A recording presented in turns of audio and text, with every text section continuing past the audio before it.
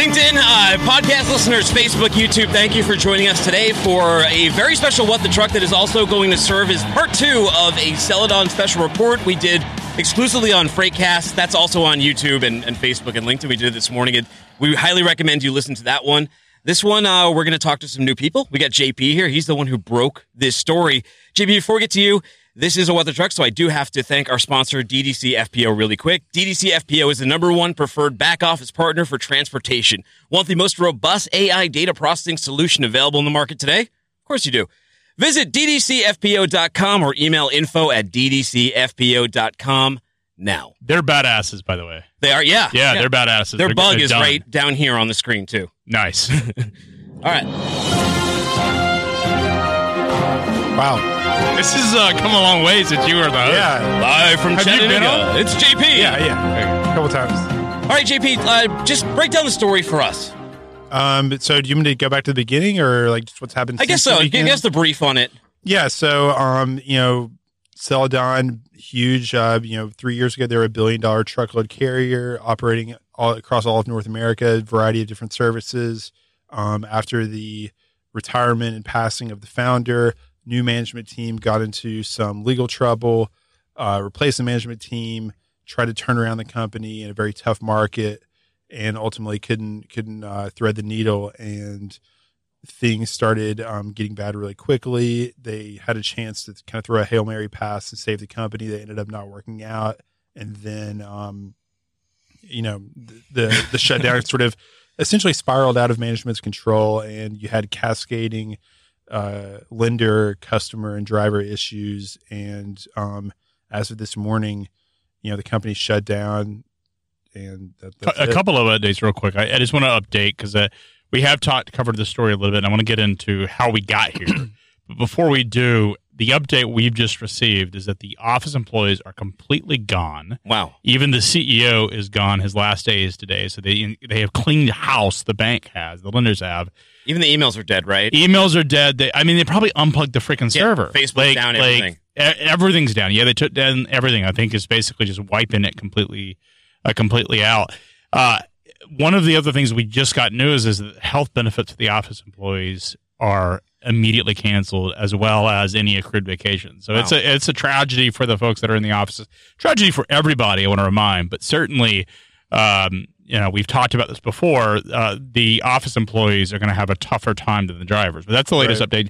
Right. John Paul, you and I have been following this. You've been following this story for really since you got here. Yeah. This has been obviously a large public truckload carrier. Did you see? I mean, it was always sort of a suspicions that they may not come out of it. But did you think it would end this way? I mean, anytime you get delisted and you're in the pink sheets, you got to think that's for a reason, right? But I mean, there's an old adage, right? It's hard to kill a trucker because, and I think there's another kind of related saying, which is like, if you owe the bank $1 million, you have a problem. If you owe them $100 million, they have a problem. I think it's a Donald Trump quote. Okay. He was very proud of the fact that he had the banks. And really, well, it's because it's you're a partner, right? Yeah. So it's all dependent on the relationships with their financiers. I think the new guys who came in, Paul and Tom and everyone else were well respected, and they thought, okay, we've got a limited amount of time to try to turn this thing around. I think they probably would have had as good a shot as anybody at doing it. Yeah, I think they were so far behind. I almost wonder, and it's not been broadly discussed, but does the Department of Justice fine, the 30-some-odd million dollars, is that what did this thing in? I don't know. I know that they spent an enormous amount of money on the defense of the previous management team. I don't know when these fines were levied, but yeah, if you go to the bankruptcy filing, you look at the list of the top creditors, number one is the Department of Justice, $33 million. And that's an enormous amount of money. I can't imagine that the government is going to insist on recovering all of that, especially if they're cutting health benefits. And well, I believe the employees will be secured creditors. So they'll take first preference in a bankruptcy. And I'm not a bankruptcy expert. You're actually married to a bankruptcy expert. Yes. Oh, wow. So you know a little bit about this. But my understanding of the court system is typically the employee's wages actually get the courts tend to put them as first position even before some of the banks. Is that your understanding as well? Yes, the judges, any incurred payroll they try to pay off. Yeah, so we'll see. I mean, it is a crazy situation. What do you make of all this? It's tough. I mean, there are a couple other companies that are, also kind of up and down a lot and have kind of sporadic and erratic performance. I don't know how many more of these we expect. Obviously, something like this, is maybe once every decade or more. I mean, we had New England Motor Freight. I mean, this is certainly the biggest, but New England Motor Freight was sort of a black swan event at the time. Especially in my Falcon. region, up in the Northeast. Yeah, for sure. NEMF was a big deal. I just think this is the state of the union, if you will, in terms of this year. I think what we have is a market that is incredibly soft. Some of the accounting irregularities that Celadon have finally caught up to them. And I don't think this is the last significant bankruptcy we'll see in the next cycle. Do you agree that we'll probably expect another? I don't know if anyone will be this size. Certainly not public. I would expect more in Q1. I just think one of the things it illustrates is how little room for error there is in this market, and how it's a complicated business. It's a tough business, and there are so many different ways you can lose your shirt in trucking, right? Yeah, I mean it is, but the ongoing statement is sort of like it's hard to kill truckers like they're cockroaches; they live forever. It seems like the banks have decided it's no longer the case, because ultimately the banks decide the outcome. The insurance companies do. How did you hear about the situation in terms of the tips that you got? Not specific, but was it the lenders that told you that you heard, or? It was internal people at Celadon. It was tons and tons. And then once, I think the lenders started repossessing trucks on Thursday, people on social media, things started going crazy. And honestly, lots of people at Freightwaves just know lots of, not even necessarily like higher ups or anything like that, but it's just so many people start talking. JP, you mentioned social media. How important has that become to reporting? We touched a little heavily on it on the last show, so go back and listen to our earlier special report. We actually talked to someone from those Facebook groups, but I think there used to be like a stigma against going to social media to source from that, and people would really look down upon it. But I think that's changed a lot, right? I mean, that's how people seem to get informed. It's changed a lot. I think for like stories in foreign countries, like if you look at like all of the riots and stuff in Egypt a few years ago, Twitter became really important for the Tahrir Square stuff. And I think like for the trucking industry, everyone lives on Facebook, and that's where you have to be if you want to get these leads and tips and see the rumors, and then find out how to follow it up, how to corroborate it. I mean, honestly, you see a lot of stuff that isn't true, that's half true and made up, and speculation and rumors and accusations flying around and stuff like that. There's a lot of chaff to sift through before you get to the wheat, but I mean, it's pretty indispensable. Yeah, it is a crazy time. I again, this is the biggest bankruptcy we've seen, certainly our industry. I don't think it's the last bankruptcy we'll see, and I think there may be some more brand names. I don't think anyone this size in the truckload business, but there may be some more brand names moving into first quarter, as first quarter is really soft. Yeah, I mean, there's some we've seen that have been in trouble, not just in terms of financials, but in trouble with the law. We're not going to name names on companies that could be in danger, but there's definitely ones that guys like JP are probably watching. He watched these guys like a hawk since he got here. Yeah, I think once you got tipped off that there was an issue and really started to fact check it, it became pretty obvious that this was not just a rumor. Because we get rumors all the time. I mean, probably daily. You hear them, I hear them. We here at Freightways hear things, and a lot of times your job is just fact checking to see if there's anything factual about it. Right. I did get there was another journalist that works at another publication that reached out and said, "Hey, who is the PR person at Celadon?" I said, "Well, I don't know. Yeah. We didn't talk to them, and I doubt they're still there. There is no PR. Yeah, because the CEO's gone." So I actually looked up some of their old press releases on PR Newswire and emailed like their head of communications, and like the email just bounced back. Yeah, I think the whole server's down. I think they just pulled the plug. No, this was like days ago. Okay. This was wow. Friday. Okay. Yeah. Well, JP, thanks for joining us, and follow freightwaves.com and John Paul for the rest of his stories. We mentioned, Thanks, guys. yeah, thank you. Thanks, JP. We mentioned social media. A lot of people had done outreach. The Dart Network was one of those companies. A good friend of ours, Dave Abels, had extended his thing. So we are going to spend 5 good minutes with him now. 5, count 5, 5 good minutes. This is Dave. Hey, Dave. It's Dooner and FreightWave CEO and founder Craig Fuller. Dave, how you doing, man? Excellent. How about yourself? Well, we're doing okay. We're certainly feeling sorry for the folks in Indianapolis that have been affected by I agree. this. I'm curious, what are you hearing from your recruiters? What are you guys hearing from customers? I'd love to get an update from you. I mean, Dart is a carrier that's a little bit smaller than Celadon, but certainly in the same class. I'm curious, what is happening there?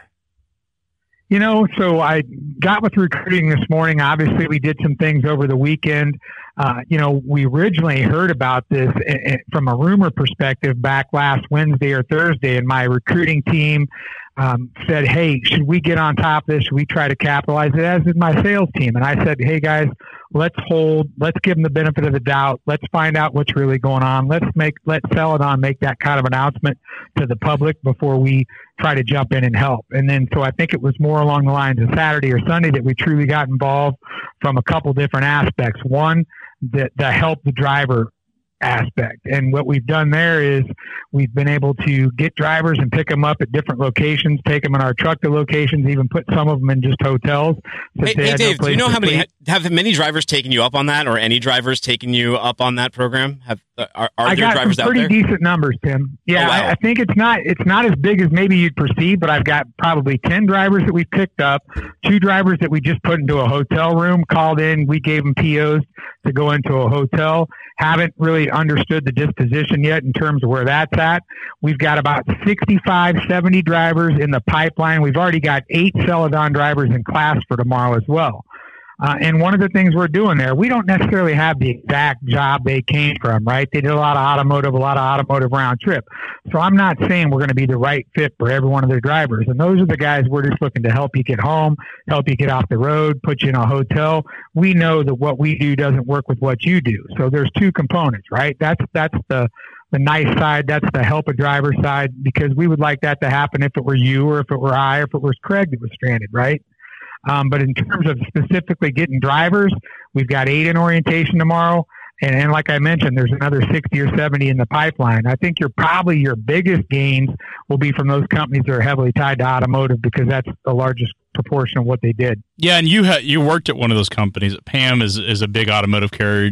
Have you talked to them today about what they're seeing, or is it? No, I haven't had an opportunity to.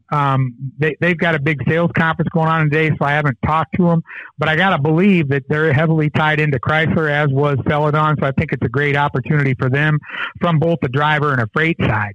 Yeah, I would think some of those north-south carriers, CFI, would also be a beneficiary of this. As well as, I've heard some of the over-the-road trucking companies have picked up some customers. What I've heard from some of the larger carriers that have drop trailers is that they're just getting calls. Customers are not even haggling on price, but are just asking for capacity. Are you guys seeing the same thing? Yeah, we're seeing the same thing. In fact, we've got some static freight that's already come up from Celadon customers, and I think the biggest win for probably anybody is the spot boards that had been relatively stagnant for a while, right? So I think a lot of that Chrysler type automotive freight went out on the Expeditors board immediately, as they have to go through a bid process to secure new carriers. So for anyone out there that wants an opportunity to get on that freight quick, I think that's the best avenue to do it, is look on those spot boards and work with your customers. So if you've got drop trailers at the same place Celadon does, and you've got extra drop trailers there, they'll probably put the freight on your trailer before they would someone else. Yeah, that makes absolute sense. Dave, what do you make of you guys heard the rumor Wednesday, we heard it Friday morning, and just started doing a bunch of channel checks. That the facts just started to become reaffirmed. Are you surprised on how this ended, or are you surprised that it took as long as it did? Well, I'm surprised that it took as long as it did, just based on the fact that when they announced that they got their credit facility, whatever it was, 4 or 5 months ago, if you were to look at the terms of that, I don't know how you can operate, right? We're in a slim margin business. But when you're talking about, I can't recall specifically what it was, Tim, but it was LIBOR plus 10, LIBOR plus 8, whatever those numbers were. Hard to run a business that way, right? So no matter how good you are, I don't know that they could overcome the obstacles that were in front of them. Dave, yeah, it's unfortunate. I was going to ask Dave, what is the challenge in a situation like this? We all knew the rumors, and I'm sure their leadership had known for a while. We saw the VP of Safety saying everything was business as usual. What do you do in a situation like, I don't think you've been in that situation before, but do you think they handled it the right way, or what's your perspective on that? Man, I think that's a tough one. Probably not, right? Everybody could second guess things, but at the same time, I think they did it better than Falcon, right? I mean, at least they're trying to not shut the fuel cards off until the last minute. I heard today they did, but I heard some of them don't have it. I think they've done a better job trying to get drivers back to their home base. It's unfortunate they couldn't have been more honest, or maybe open. Maybe honest isn't a good word, but just maybe more open about it earlier on. But I suppose there was a risk of flight, right? They would abandon trucks with loads. And when you're in that automotive business, guys, you can hurt some people if those loads don't deliver. And I think that was the big problem with Falcon. It wasn't like they had a load of toilet paper in the back. They had a load of automotive parts that were going directly into an assembly line. So I think it's a tough decision. I know a lot of the guys at Celadon. I respect them. I don't know how to react in a situation like that. And let's hope we never get in that situation, right?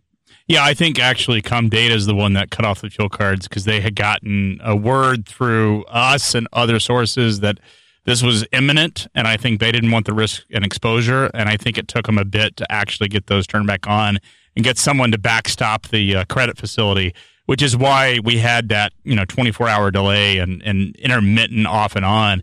It's an unfortunate situation, and I think – look, it's easy for us to play Monday morning quarterback because we're in the media and we know how media works. We also are right in social media. I imagine at the corporate offices, you're dealing with lawyers and bankruptcy attorneys and banks and all sorts of fun stuff. Or I shouldn't say fun, but unfun stuff. Plus pressure of people.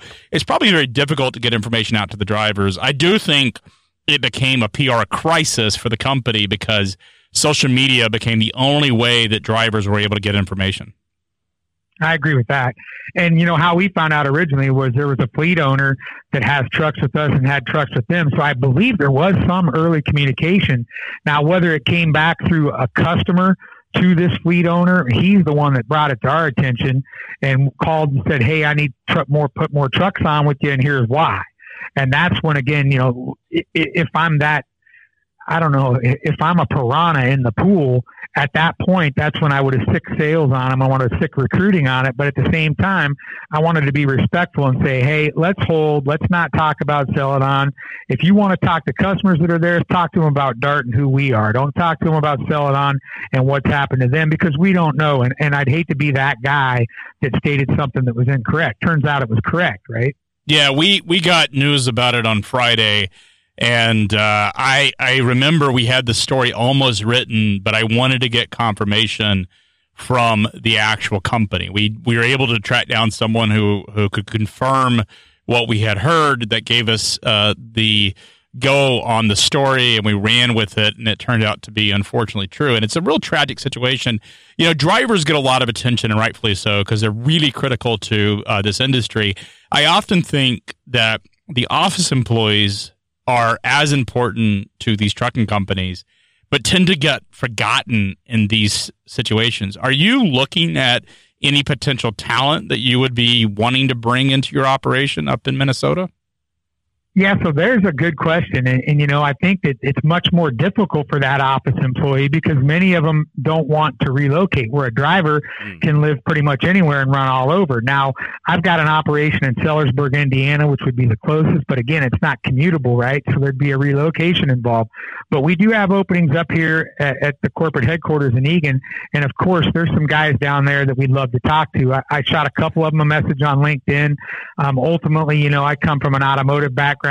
At some point, we're going to get into that automotive platform. Those kind of guys would be good for the team to help me build that out. So I think there's definitely players on that team that are good. And it's unfortunate, though, the situation they're going to be in because they've established their lives locally. So to make a move, they'd have to actually move, right? Yeah, that's what makes more difficult. That's what makes it's so hard because the drivers are transferable. They're not geographically defined. These folks work at corporate and have a very specific and particular skill set with experience. it makes it difficult. Celadon is I believe the largest trucking company based in the state of Indiana, so it makes it difficult for them to find like work. Yeah. I agree completely. Dave, if anyone wants to take you up on the offers you've extended on social media, how do they get in touch with you or the Dart Network? There's a number, Tim, and I don't have it memorized, but we did put it out on LinkedIn. Okay. They could send me an email. They can send Adam Williams or Andy Williams an email at his email address. We've got that out there, and then just hit me on LinkedIn, Dave Abels, or you can email me directly at dabels@dart.net. We're more than willing to help, and I think it's a tough thing, and I saw it play out with Falcon earlier this year. Yeah. Definitely, I think the drivers are in a better position than the office people. But look, we've got opportunities within our sales group, within our operating group. Anybody with an automotive background, I'd love to talk to you. Again, unfortunately, those would be positions that would be based out of here in Eagan, Minnesota. But still, it's a great company to be with long term, and it could be a good move for them. Thank you very much for your time today, Dave. Yeah, and they opened an office right. in Chattanooga, so they have an agent down here. So they just recently did a brokerage operation. So they could certainly consider the Freight Valley. They could. Freight Alley. Freight Alley. It's not Freight Valley. We could call it Freight Valley. Did you see the video, the Times Free Press video? Oh, it was good. I thought it was great. Before Great. Sunday Night Highlighting Football. Chattanooga as a city. We talked about employment. I know Emily Zink is going to step in here. She's got some pointers on people who may be looking for jobs straight from our own HR department. Yeah, I think I think what we're going to talk about is a lot of, and we've talked a lot about the drivers, and I think they're getting there's a lot of resources for drivers. Recruiters are actively in the channel, but what is more difficult is when you're looking for a job in the office, there's not a lot of resources for you. It's a more difficult, and things have changed. Some of these employees at Celadon have been there for more than a decade. Yeah. They have a very specific and particular skill set, and as Dave just said, they're unlikely to relocate, which makes it that much more difficult. They're going to have to go outside the industry, perhaps, and find other work. And so, you have spent time with our head recruiter here at FreightWaves. We've hired over 100 employees in the last year, and so you have taken down some of the pointers on what it takes to actually get employment and a career in this market. Yeah, and we were talking earlier, this is such a different market now when these people have been working 10, 20 years and haven't had to look for a job. They didn't have LinkedIn. They didn't have Facebook. They didn't have Twitter. So Aston was awesome and gave me some great things because we have so many people all the time wanting to work at FreightWaves, but you have to set yourself apart. So I know we have some full screen graphics that Cody will pull up, but with LinkedIn, the big thing is start connecting right away. Get on LinkedIn, start adding people. The other thing is... LinkedIn's the easiest one, too. It's easy. People are sometimes afraid to hit that connect button, but on LinkedIn, almost everybody will connect with you. Yeah, no one's going to say no. I connected with Dooner. I connected with, I would say, at least 20 people that work at FreightWaves have connected with me directly, have made a small pitch. Hey, I want to come work for you, or hey, I love what you guys are doing. Want you on a podcast? Want me on a podcast. And they're active, and you have to do that if you want the job. Yeah, another big thing is your picture. You have to have a professional picture. You have to. You do. You have to. It's a no-brainer. So that I would probably go out and get a professional picture. But certainly LinkedIn. The other thing is, I would say, is it's not as common as it used to be, but it does happen, is that people look at Facebook posts, they'll look at Twitter, if you have an account. It's a check on what kind of person they're bringing on and whether this person's going to fit in culturally. Yeah. We look at the same things. I think when you're hiring for your department, as I'm looking to build this, I really want to see, because everything is so social media driven, not just the way news is for truckers is delivered, but what we do here. And social media brings such value that if someone is a ghost on social media and isn't really being active, isn't sharing, isn't engaging with communities, we're probably not going to be that interested. No, I remember. So I was looking for a job after my last business, and I hadn't been in the job market ever, practically. And I remember just how difficult it was and how much I didn't understand the power of LinkedIn. But LinkedIn is where it's at. Yeah, and we want to know about people. Like you said, when I'm looking for candidates, I don't want to just know your experience. I want to know what you've done. So Aston said another great one, highlight not only your experience, but also your accomplishments. What have you done to help your past companies? But make it relevant. Yes. I mean, if you're a load planner or a dispatcher, but you're applying to a consumer product company or medical company, they're not going to know what that is. So make the information relevant to the person you're trying to reach. Yeah, another one, ask for recommendations. If you connect with people, who else should I connect with? LinkedIn is great. It also says people in your network or people with similar jobs. Use that to your advantage to hit connect. Another thing, moving on to resumes. I know we're talking about social media and people really connecting through social media, but you still have to have a hard resume. You don't just have to have one resume anymore. You have to, when you're applying for jobs, you have to have a resume that tailors that job. Can I tell you my view on this? Yes. Is you're better connect now fast. Your resume doesn't have to be perfect immediately. Yes. Get connected on LinkedIn first, because time is your enemy and your friend. Yes. And so I would say this is, I slightly say that from a resume standpoint, having a resume is really important. It's more important when you walk into the office, yes. because what I do is I'll share people's LinkedIn, and then resume comes after that. Yeah. And I think your resume just helps build out your LinkedIn, you have too. to bring it to the interview. Yeah. One of the most annoying things I get with a candidate who comes into an interview and isn't prepared. I interviewed somebody who was in marketing and PR, and they didn't have a portfolio, and they had nothing to represent themselves. And I'm like, what is it you're going to do for us? Yeah. So the other thing is, make sure you have your contact information at the top. I want to know how I could contact you. How am I going to call you? How am I going to email you? I don't want to have to search on your resume. Yeah. And that's something simple but great. I had a recruiter tell me not to worry about putting your home address. They said that's basically your you don't need that. Your email address is enough. Yeah.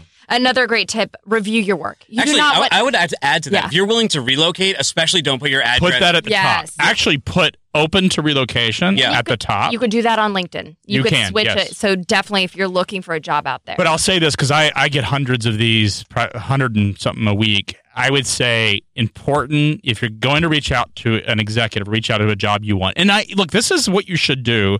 Pick the companies you want to work for. Like, say, these are the top 10 companies that if I were offered a job today, I would go there tomorrow.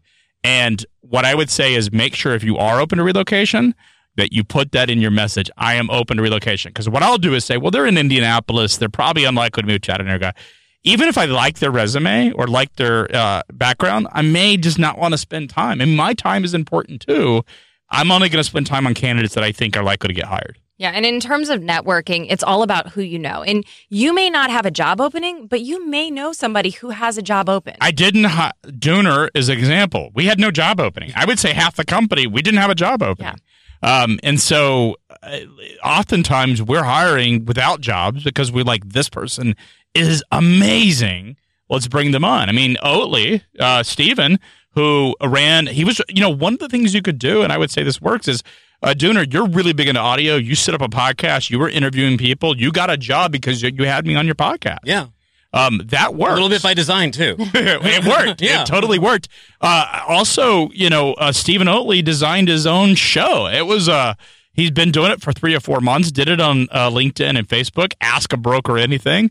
And Freight Broker Live was something we picked up. Yeah, no. And it's like you said, it's all about getting eyeballs on the right stuff. Another thing is, for people in Indianapolis, I know there'll be a lot of different groups to go out to. And Indy's a big city. It's a great city. And it's the Midwest. I come from the Midwest. There are great people there. So look for networking groups within the city. Don't be scared to go places, to talk to people. Face-to-face meetings. LinkedIn is amazing, but face-to-face is also an awesome thing. Changing titles can be tough. Yes. Like, so Stephen Oatly doing his thing, me doing what I was doing. I did because I couldn't get a marketing job in freight. My background was in operations for operations and sales. They're like, you either have operations or that's your job. So I had to create like my own thing. And I'm like, well, I'll show you how I know how to market, and I can do it via audio. Oatly was doing it by doing his Freight Broker Live show. Don't put that you're a self-starter. Be a self-starter. Yeah. I think so. I agree. I would also say there is a tendency. Titles do matter when you look at resumes. One of the things that I got suggested is I was a CEO before, and one of the recruiters said, get rid of all your CEO stuff, because if you're applying for an entry-level role, which I was a sales role, I had to basically make it look so I wouldn't come in and look to the people that I was overqualified. Frankly, I was underqualified for the role I was applying for because it was all marketing in that industry. I learned a lot, and this may be an opportunity to step back. I mean, if you have some financial resources, which is probably not a ton of people, but perhaps you have a spouse that's working, or perhaps you have some money saved up, take some classes. It's a great networking through universities. The universities that are around Indianapolis, network with the alumni associations on jobs and careers. Those are great places to do that. take some classes and improve your skill set. And I know that applies to people who have the resources, and that's not a ton of folks. But if you have some time, this is a chance to sort of reset. Or if you've ever dreamed of having a different type of career, it's a great time to start that. I know it's really scary right now for a lot of these people, especially 2 weeks before Christmas and the unknowns. But like you said, this could be a jumping off point to start whatever career you may have always dreamed of having. Do you get unemployment when there's a bankruptcy like this, or is there issues with that? I believe the state will provide unemployment. Again, I am not an HR expert, and I'm not an attorney, so please don't take any legal advice from me whatsoever. But I would say that I believe the state will step in for unemployment, I think. But what I have heard is that the health benefits and accrued PTO for the office employees is wiped out. Done. They're done. As of 10 o'clock or 8:30 this morning. Yeah. And so it's unfortunate because the time, the health benefits and stuff at a time of year where, I feel for the people. One of the sad things we've been reading online, too, is so people had to bring their trucks back to Indy to the depot lot. They had 20 minutes to go. They couldn't bring their own personal vehicles. And I understand there's all sorts of liability and things like that to get people off. And they were given bus tickets. But a lot of these people have too many belongings to bring on a bus, and they have dogs. And they're wondering, do I have to give up my entire life? Do I have to give my dog to the pound abandoned on the side of the street? And that's really sad. But I'm sure you guys don't have to do that. There's social media. There's tons of companies putting that outreach that can get you a ride somewhere. I think every carrier that I have talked to and we've seen on social media is willing to make exceptions and willing to make things work. There's also a lot of owner-operators out there that don't have rules that they have to follow by their carrier, that social media is a great way. So, I would not abandon my dog. Yeah. Probably abandon my wife. I shouldn't say that. Your dog's right here with us. She's right there.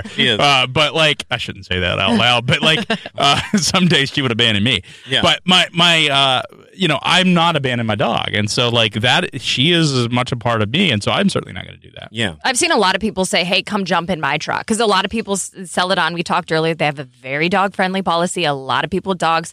Buses are not allowing dogs. Buses are not allowing dogs. So, it's this is a really horrible situation. Yeah. I feel for everyone. I mean, there's so many victims in this, and I don't know. This is just a sad situation. I do think, getting back to the recruiting element or getting back to the job placement element, the best thing that you can do, and we've touched on it, is networking. Networking. Oftentimes, companies, particularly in this job market, don't even know. May not have a job posted or may not know what your skills are. Connecting through social media, through after-hours groups, through university alumni associations, career centers, whatever, is the absolute best way to get a job. And the great thing is you have a story to go along with it. Is you're a Celadon employee, people know the story in the backdrop, and so the questions that you typically get changing jobs are probably going to be a lot less. You can sort of design your own story because there's no email. Yeah. Nobody to verify what happened. So not at all. And I think Celadon was really known for having a great culture and great employees. And I think people in the Indianapolis area and all around the country will pick up on that. I would love to talk to some of the office employees. I think we would love to have folks with sales experience, customer service experience, operational experience. Frankly, I'd love to see all the resumes. I unfortunately can't hire mechanics. I don't have really a lot of opportunity. Can't hire drivers. But if you've got operational experience and you've had a couple of years of experience in the operation or in sales or customer service, and you're willing to relocate to Chattanooga, now that's the tough part. Not everybody can do that. But if you would be open to that, we would love to talk to those people. And I know you don't want your inbox on LinkedIn flooded with all those people. I'm already getting it flooded. I'm Craig Fuller on LinkedIn. You can find me. I'm the bald dude. You can't see it. But is there somewhere better they should go to if they want to work? Are we setting up a portal still? We are, as a matter of fact, Emily. We are setting up fw.careers. I don't know if it's up just yet, but we are today, hopefully, we will have a career site where employees of Celadon and others can actually post their resumes and companies can post their jobs. And so I'm excited because it gives us the opportunity to expand our audience for people that are looking for freight people in the market. Yeah, I love that. That's awesome. Is Stephen here? Stephen is here. And so he actually, went on the road to Alabama to one of the terminals. And I'll see your thoughts out and bring him in. Don't step on her. She's right below you. I know. And you're going to my dog. My dog comes to me with work like the drivers do. We were on Sirius XM radio over the weekend. We had some callers, some drivers who were talking to us in real time as the story unfolds. If you have the Sirius XM app, you can listen to this on demand. We're going to listen to those, and as soon as they're over, Stephen Oatley will tell us about his journey over to there. Robert's on the line from Texas. He's a Celadon driver. Robert, how did you find out about what's going on here? Where are things at with you as an employee? Well, as far as I know, I found out last night from Facebook, and then I received a call from a friend of mine this morning, which is also an owner-operator with Celadon, that if I was anywhere close to Texas, I needed to keep my truck parked where it was at because there was no loads being dispatched out or anything.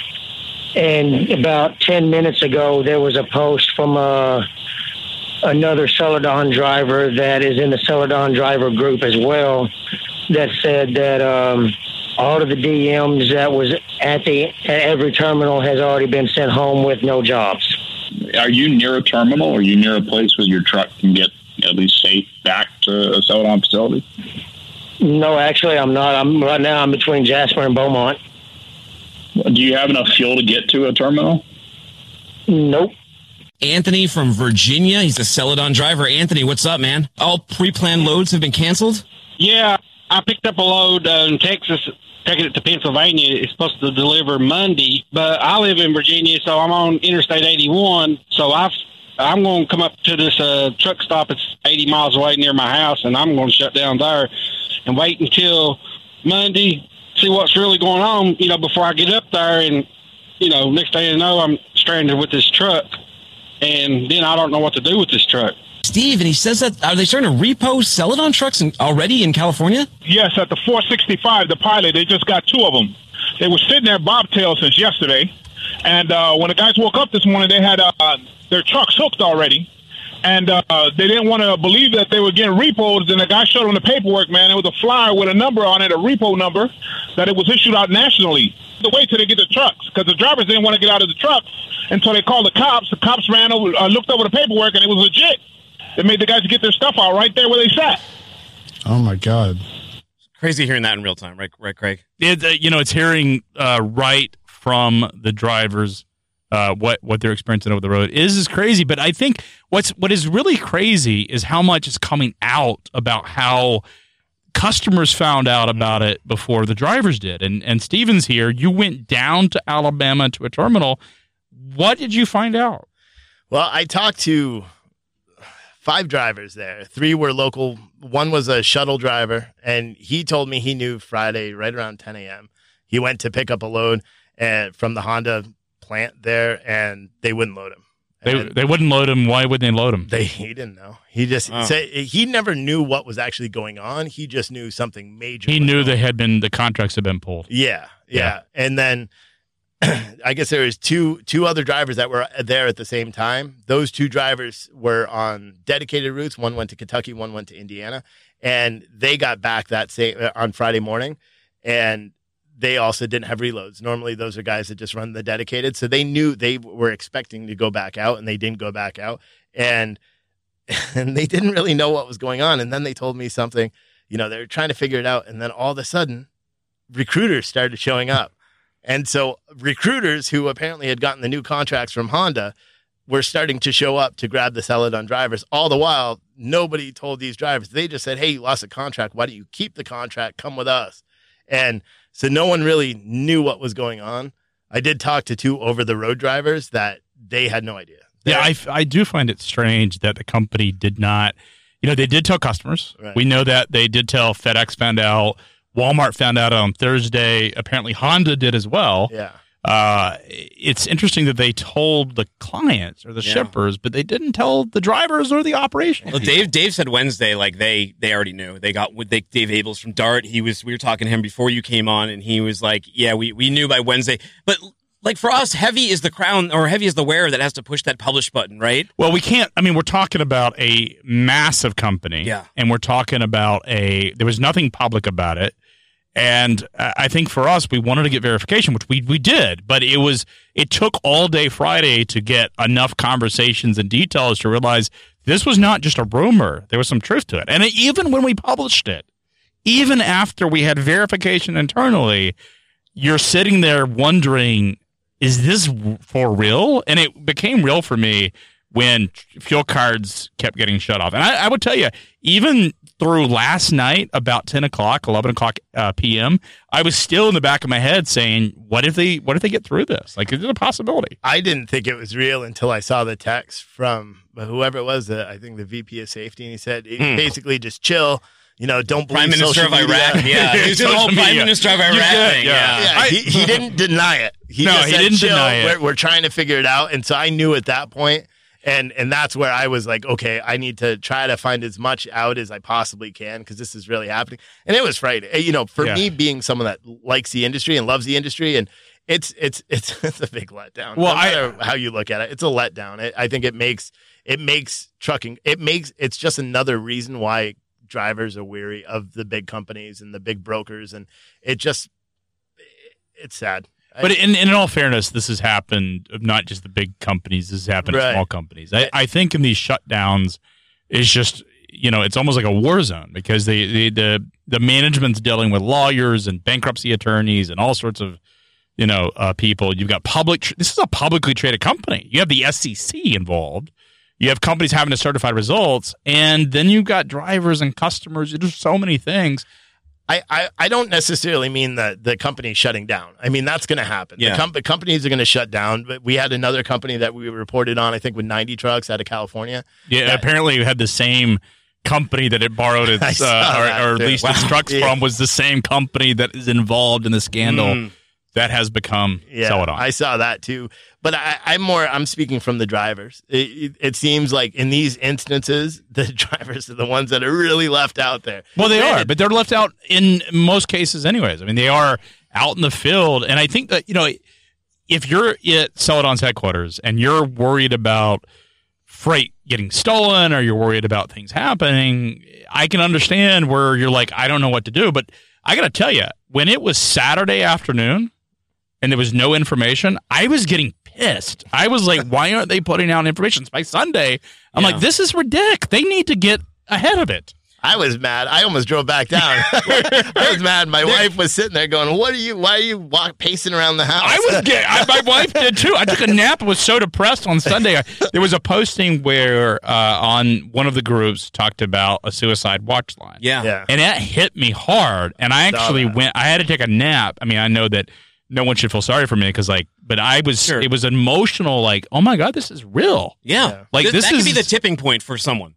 It could be. I mean, it's already stressful enough of his job. And if you find out you're losing your employment right for the holidays, it's scary. Tim Harris, their director of operations, this was we knew everything was going to kind of fall at that point. It showed up on started coming into the Facebook groups, and he wrote, "Thanks, guys. It's been a really tough couple of days for lots of people. We've been just trying to do the right thing and help people to the extent that we could, but our hands have been tied on a lot of things, and that really hurt. I really appreciate y'all's commitment and to the entire Celadon family. God bless you all." I think Tim probably had a really rough weekend. Yeah. And I don't think that he is I think there's just a lack of somebody stepping up and having leadership. And we don't know if the attorneys or the lawyers or for either side or the banks were the ones instructing no information. I can't imagine that the company would go on and not put out information. I got to imagine the lawyers are running this. I can tell you who it wasn't. Someone that's ever driven a truck.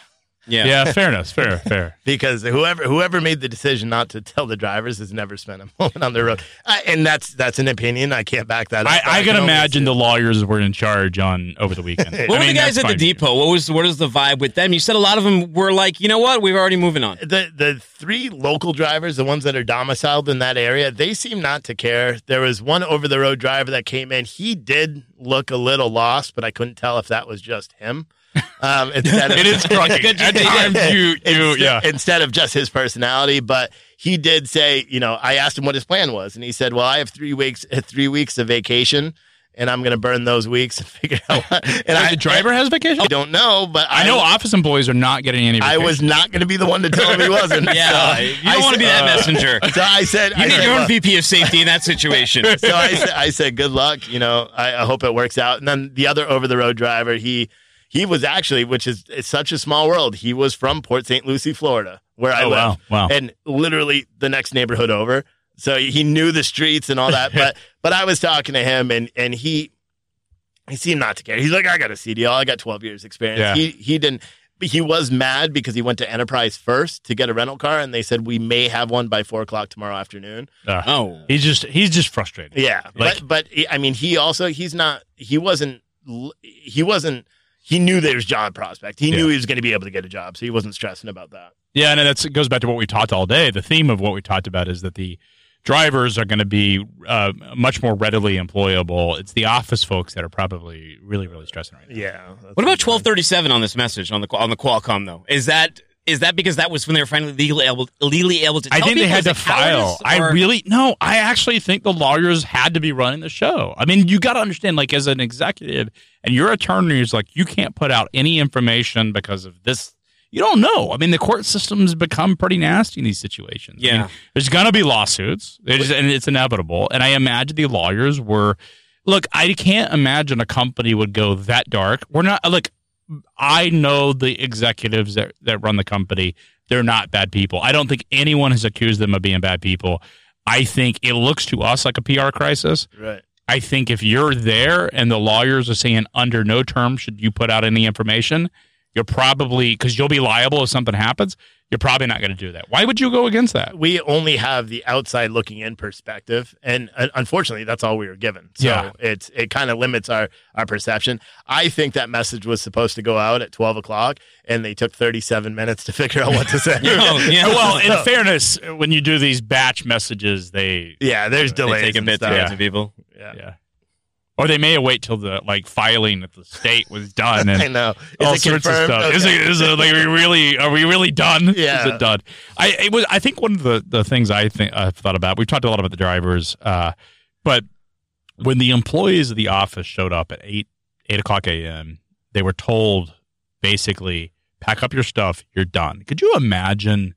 You spent 20 years at the company and you have to clean out your desk and you have 20 minutes to do it. Yeah. There were employees that were leaving. They wouldn't talk to us, but they did not look happy. But they have there's no severance. Yeah. They've lost their health benefits. They've lost their PTO. Yeah. And they have no job. Yeah. They you know. Merry Christmas. Right? I mean, it's unfortunate. It's not as easy for them to go out and get another job. No, it's not, especially in Gadsden, Alabama. I don't know how good the employment market is. There were a couple other trucking companies, surprisingly, but it was a pretty rural. But here's the problem is that trucking is not in great shape right now. These asset truckload carriers are probably not hiring office staff. This is actually the time of the year that a lot of carriers actually do their annual layoffs where they go through and say, this is our team. It's going to be difficult for them to add people for a couple of months. There were a lot of other trucks coming in, picking up Celadon trailers and pulling them out. And we hope legally.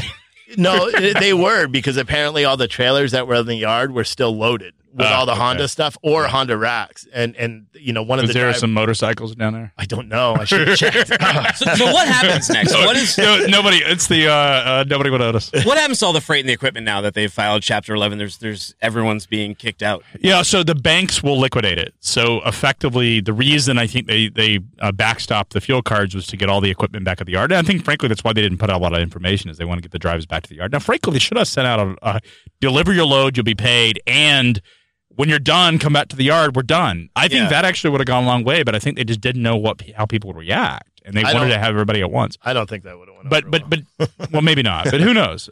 We just don't know. You don't. We don't know. I think at the end of the day, it is what it is. We're there. The equipment's going to be liquidated. I would imagine that the bankruptcy attorneys will find someone to be the trustee. That trustee will be responsible for liquidating the equipment. The nice thing about trailers and trucks is that there is a market for those. They will be sold at auction probably.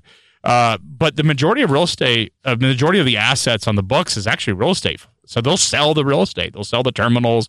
They'll sell the real estate that Celadon had. And then whatever's left will be left to the will be paid to the secured creditors, which I believe the employees' back wages get first position, then the banks. And then when all of that's done, it goes to the unsecured creditors, and the largest unsecured creditor is the Department of Justice. They have $30 million. See, I was wondering how owner-operators fit into that, because technically they're creditors, and aren't they unsecured? They're unsecured. I don't know. And it may have been a situation where they made. I just don't know, and I hate to speculate because I just don't know. I think the press release said that they will be paid for the runs they're on. It was a Chapter 11 bankruptcy, so that the company, the trustees, could control the process, and it may have been that they set aside some money in escrow for those owner-operators. And what they'll do is they'll go to the court system and list them as a critical vendor, and the judge will have discretion on whether they pay it out, which is likely because they'll make the case that this is in the interest of all the creditors to get the equipment back. And so by doing that, as being a critical vendor and having critical vendor status, then that probably means that they'll get preference in court. And I did see other vendors going in, dumpster companies going in. Like there was a truck, with the tanks for welding and all that. They were all in, pulling all their. So one of the things that's going to happen is the court system. So they're going to try to auction off this Taylor Express business in a. So there'll be a book on that business. That business is 300 trucks, and it will be sold to a company that will want it intact. The equipment will start to be liquidated, and then what ends up happening is you get to whatever's left over. Yeah, and I'm going to tell you, there are people that buy what's left over. It's almost like buying a storage unit, not knowing what you get what's ever. But sometimes there's some real value. And I would do some it. of it's junk. I mean, who do you sell 3,000 trucks to? Well, I can get 3,000 trucks to like $5,000 for everything. I've been the guy to go and buy a truckload of computers without sight unseen and then get them. And my wife is like, "What are you going to do with this?" Don't do what did you do? I knew a guy that had 10. I scrapped him and lost a lot of money. Yeah, like that's the problem. Is the stuff's almost worthless. Yeah. But you can find some real some things, and that's what's going to happen. There's a long history here. I think a lot will be told before this is over with, and there'll be a lot of information coming out. In just a day, we're finding out a lot more. I think one major takeaway is, the drivers, all the drivers I've spoken to, whether it's social media, the 5 that I talked to today, they are. It's weird. They're upset because of the what their future looks like, right? Yeah. But they're not upset with Celadon. No, they seem. I think everybody took it for what it is. I think one thing we talked about in the early podcast is it's almost like the people that were there knew that it was in battle. Right. They knew that this was caused originally by bad management, and I don't think that they looked at the company. I think they looked at the fact that it's surviving. I mean, a lot of people for years have been talking about Celadon not making it, and this has been talked about at least since Freightways has been around. I think people were surprised it lasted I don't mean to laugh, but surprised it lasted as long as it did. Yeah. Yeah. I mean, I mean, look at how quickly, frankly, the thing unraveled this weekend. I mean, from what it seemed like it unraveled. I was caught off guard. I woke up Saturday morning and said, "What did I miss?" I called. I had a couple phone calls on Friday night, and we posted it at about 11 o'clock, maybe around midnight, 10, 11 o'clock. And from that point on, I woke up and I remember I looked at nobody was watching. It was a little bit of traffic Friday night, and then it was just boom! It exploded. I saw that, and I the first thing, because I've learned from previous stories, the first thing to do is get to find a social media page with the affected group. Yeah, and then put it in there, and then boom. Well, not even put it in there, but just see what they're going through, feel, you know what I mean? And that's what, with the Sirius show, you actually were able to feel, the calls. Have we had that many calls on any show? I think that was the most. And we're getting a lot more now that we let people are aware now that we have the line open and we're trying to be much more. And you're a good voice of the radio. You're a great voice. We were talking about how great Dooner is. One of the things we talked about just a few minutes ago, we were actually talking about this. You can provide some discussion about it. One of the things that's going to be stressful, not for the drivers, but for the office employees, is how do you find work? Some of these people haven't looked for work in 10 years. Right. This is a different world now. What recommendations would you give people? You're here. You got a job because you had a video show. Yeah. Right? So make a podcast to get famous. No. It works, right? It does. I mean, we're both. I mean, we are both people who created our own jobs by. I personally didn't have a job. I just got fired when my wife was 8 months pregnant. True story. I went to rehab and I was like, there's 2 things in my life I control. I'll go to rehab and start a podcast. Yeah. And now I'm here.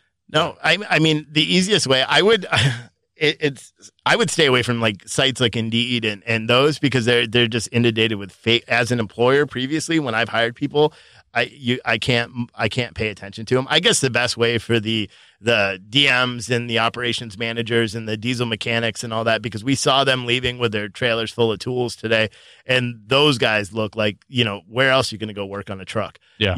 Those guys look like it was going to hit them pretty hard. The office managers, the terminal manager wouldn't talk to me, and he just looked smug, But I think it's because he did. What's he going to say? He's had a rough day. Yeah. But all those carriers, they did, or all those drivers, they said there's no way anyone in their office knew, including the terminal manager. But from your perspective, is LinkedIn the best? Just networking? I think LinkedIn is the best. It's kind of like the Facebook for careers. So you get noticed, no matter what you think, you get noticed on LinkedIn. I mean, you both, this happened for both of you, is you connected because you invited me on a podcast. You and I connected over LinkedIn because you had a story. Yeah. And you're like, hey, I did this story. And I'm like, this is good stuff. And then you... Like a week later, you're like, I got another story, and these were major stories. I checked back when we were first talking. I'm like, I swear I emailed you the Falcon story too. Oh, did you? Yeah, before? I checked. Yeah, it might have been. I never got a reply for that one. Well, I think actually we may have been on top of that already. You broke it I think you at that point we were probably on top of it. It was just reconfirmation. But LinkedIn is a good resource, and just in asking friends and family and people that work in the industry, that is the second best of referrals. I've hired so many referrals. Some weren't worth anything, but I hired them purely because of who they knew. And I think that is a way to go out there and make yourself. So what do we think, wrapping this, put this bow on this. Yeah. Your thoughts, Stephen Dooner, where do we think this ends up for the industry? Are we going to see more of these types of bankruptcies? I think for sure. I mean, we're with the rates and the way capacity has been and just the way the market has been.